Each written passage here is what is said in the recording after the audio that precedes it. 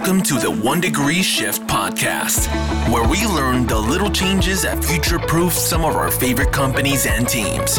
Here's your host, Eric Termundi.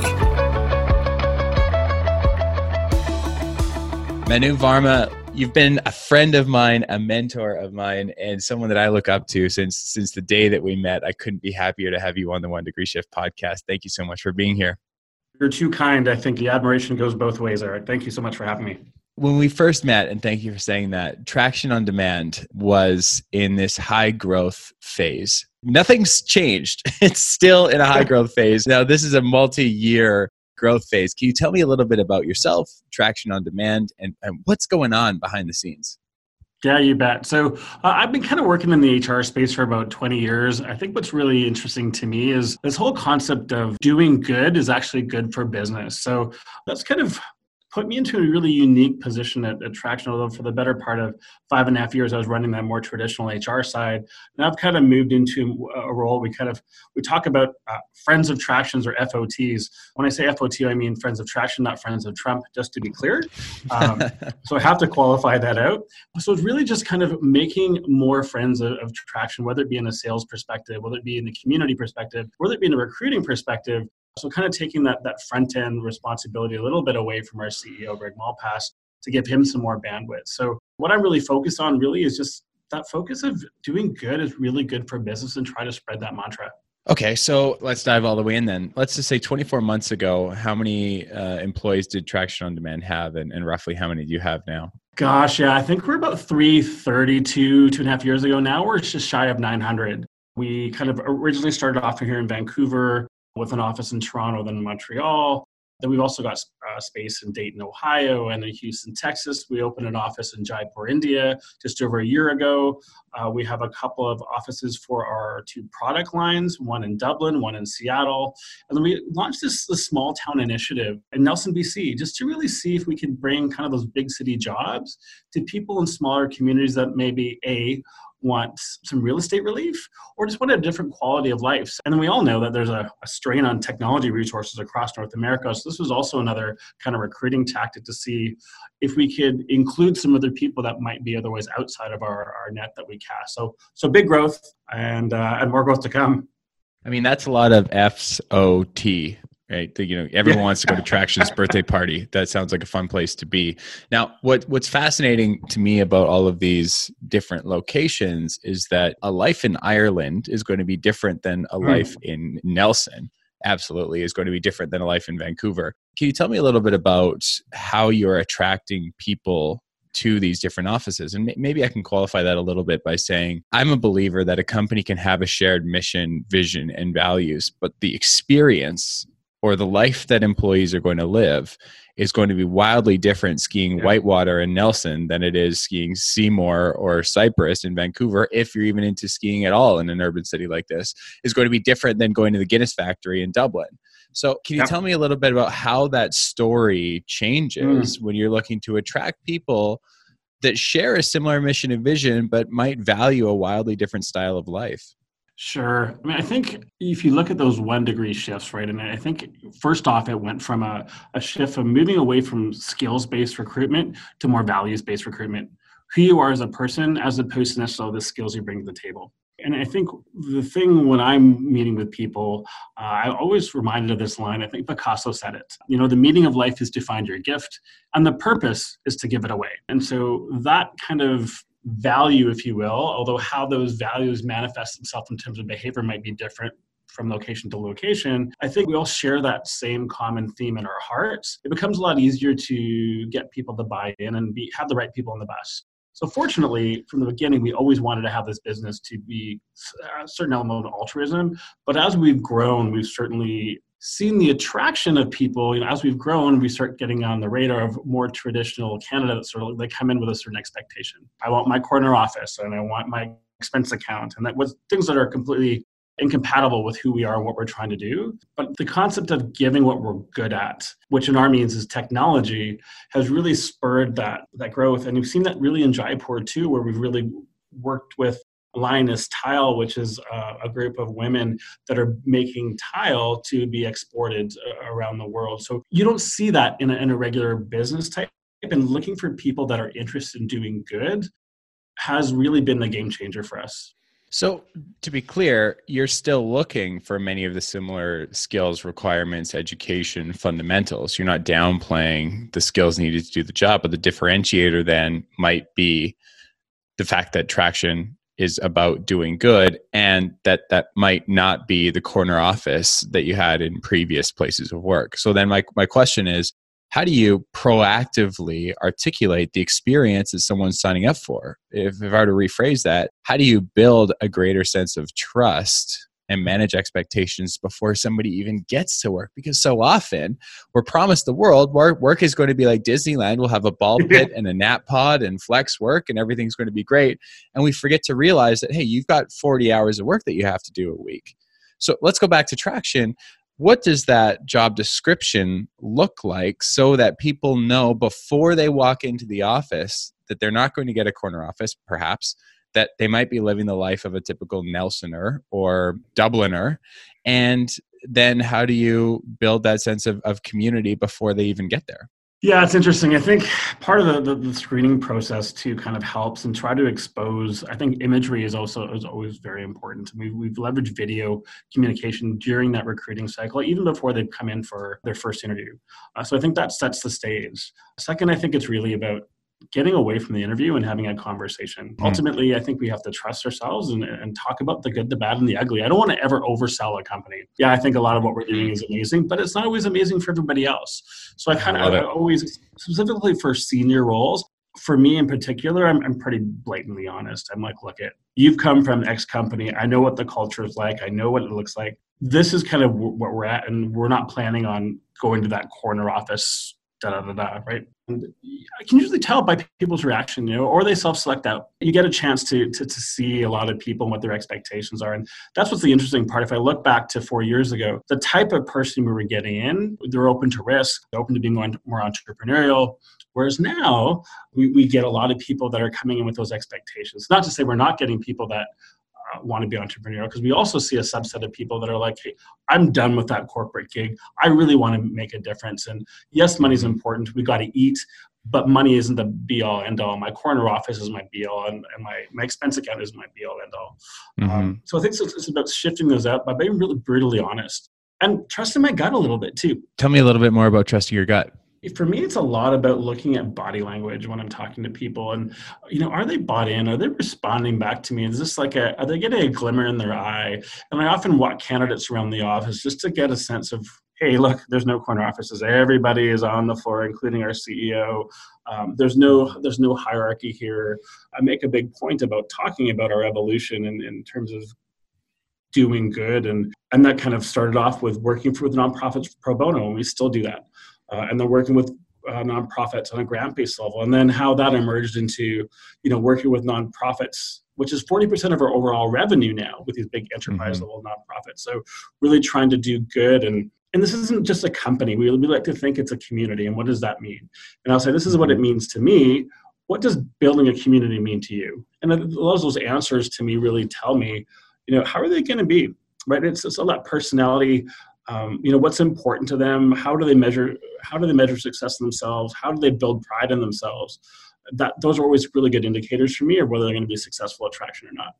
So what does it mean then when you talk about values? And look, for anyone who's listening, we might have think that we've all got this crystal clear perspective on value. And the more I get into this conversation, actually, the more different the definitions of what value is for people. And, you might value a hot cup of coffee in the morning, or you might value coming home to a clean apartment or house when you're finished work, or you might value autonomy, flexibility, and freedom, which then means that we could literally value almost anything. So when you're looking for value alignment, can you tell me a little bit more about what that looks like and how you've got consistency across Traction? Sure. I think, first of all, it is blurring that barrier between personal and professional. One of the lines I hate the most is, it's just business. So that is one of the things that I always look for. People say, work is work. And I'm like, no, we're trying to really change that for a couple of reasons. First, I think when you blur that line, people are going to bring their best versions of themselves, and they can feel free to innovate. We also get access to at that, their spouses, their brothers, their sisters, their children, right? Which in Traction case has actually been a really great recruiting playground, which was completely unintentional. But I think we've got our handhelds. We're always kind of at work, and giving people that autonomy, not to have work-life balance, but I would say work-life integration or work-life harmony.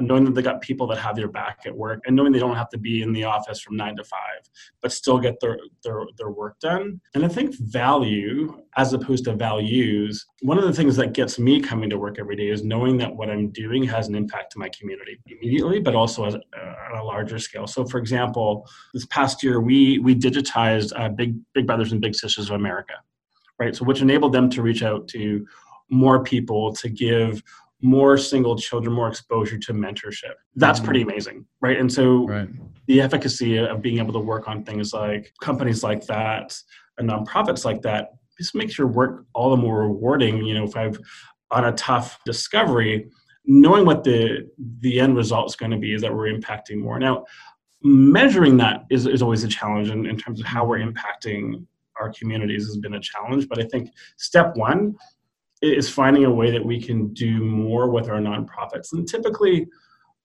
what most nonprofits take is money, and that's great, but that always goes through program delivery.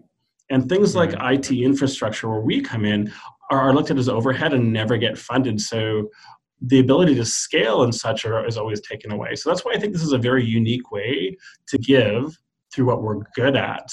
And that also just creates this amazing retention with people because they're working on meaningful work. And I can't think of a bigger driver of overall wellness than working on things that are important to you. So when we talk about value, I come to work, no matter if it's a long day ahead of me, I value the people that I'm working with, but also the customers in the nonprofit world that I'm working with. Although not all our customers are nonprofit, but 40% of them are.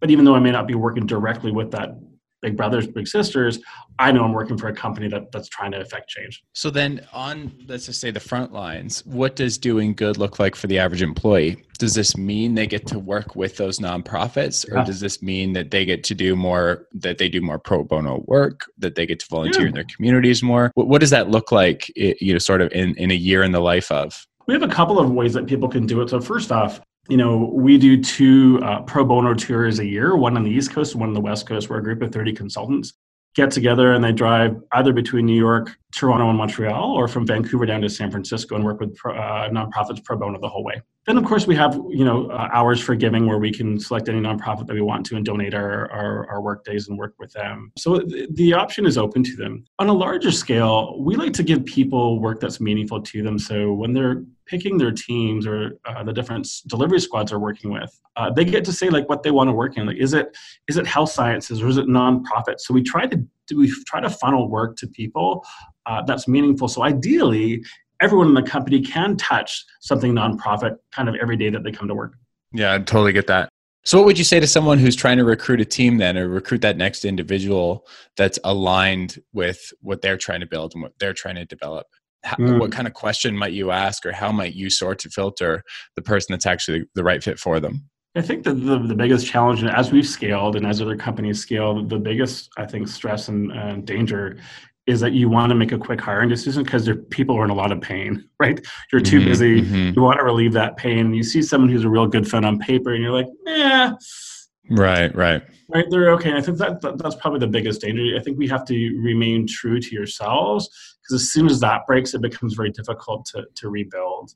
So those questions, for me, are really around humility and where they get their greatest strength from, and how they see themselves as being successful. Like, is it truly money? Is it status? Or is it kind of giving back and building a community? Are they very individualistic, or are they kind of more open to team-based? So those things to look for. Do they always answer in the we, or they always answer in the I? Is it a good blend of both? Those types of things. And can you tell me a little bit more then too about the video component? You mentioned a little earlier in the chat that you use video to help with that process too, and maybe help people self-select out just as importantly as self-select in. Absolutely. So part of the recruiting process, as they when candidates pass their first screening, they get invited to a candidate community, which is just basically, a wiki where they can interact with other employees that already work here and look at videos that we may not necessarily want to put on the website. Because what we're trying to do is get a sense for how engaged are they with us and to give them some information and some real good looks at who we are, what do we do in our spare time, what does that actually look like, what do the relationships look like, can I picture myself within this group of people, right? If I say I'm a member of a marginalized community, do I see myself fitting in with that? So that's often something that we have leveraged effectively. And then we also have videos on the website. And moving forward too, we communicate our weekly huddle here at Traction every Monday is done through video. Just to get to different time zones simultaneously, to keep that message and keep that value that we hold so near and dear to our hearts consistent across all our offices. So as we start to sort of wrap up the conversation then, what does getting to 1,200 or 1,300 people look like? Is it more of the same, or do you have to, change things up a little bit to get to where you want to get to next? And what does that plan of attack look like?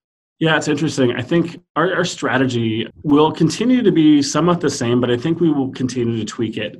As we continue to enter into new markets, what we require is that principal strategist or that subject matter expert, right? So people that have maybe deep platform experience on the Salesforce platform, which we work on, or deep industry experience, whether it's a vertical in financial services or retail or what have you. And to make sure that we're bringing in enough people that have that, what I would call wisdom warrior quality, so we can help mentor some of the younger people, because we want to continue to bring in younger people, bring in people that don't necessarily have background in technology from an education perspective or experience, but to do so, we need to have people that have been there, done that. So that will always continue to be our structure, and I look at it as a bit of a diamond within each of these teams. So the top of the diamond, you got 25% of people that are been there, done that. The middle kind of section, the thicker part of the section is more kind of the intermediate.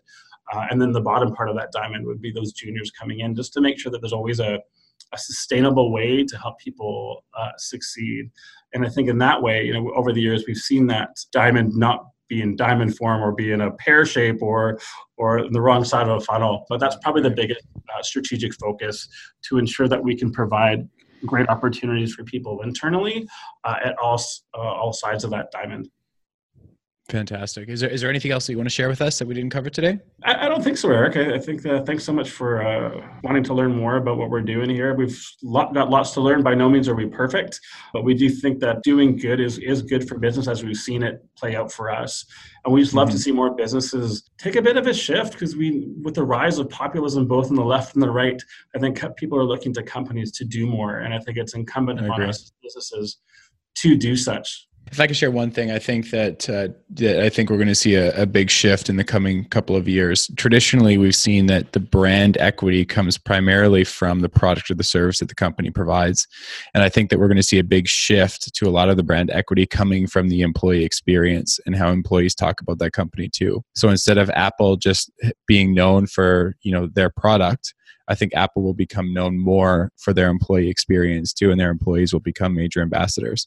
I think what I'm hearing from Traction is this is already embedded into the lifeblood of the company, knowing that not only is Traction going to provide a fantastic service, and the place of work is going to be a major competitive advantage as the company continues to grow. There's that blurring of personal and professional again. There it is. Manu, thanks so much for your time. For those who are interested in Traction On Demand, check out the website. For those who are interested in everything that they're doing and looking to build a company or a team of their own, still check out the Traction website. It's a great resource and a great model of how to do things right. Manu, thanks so much for your time today. I appreciate it. Thank you. Always a pleasure.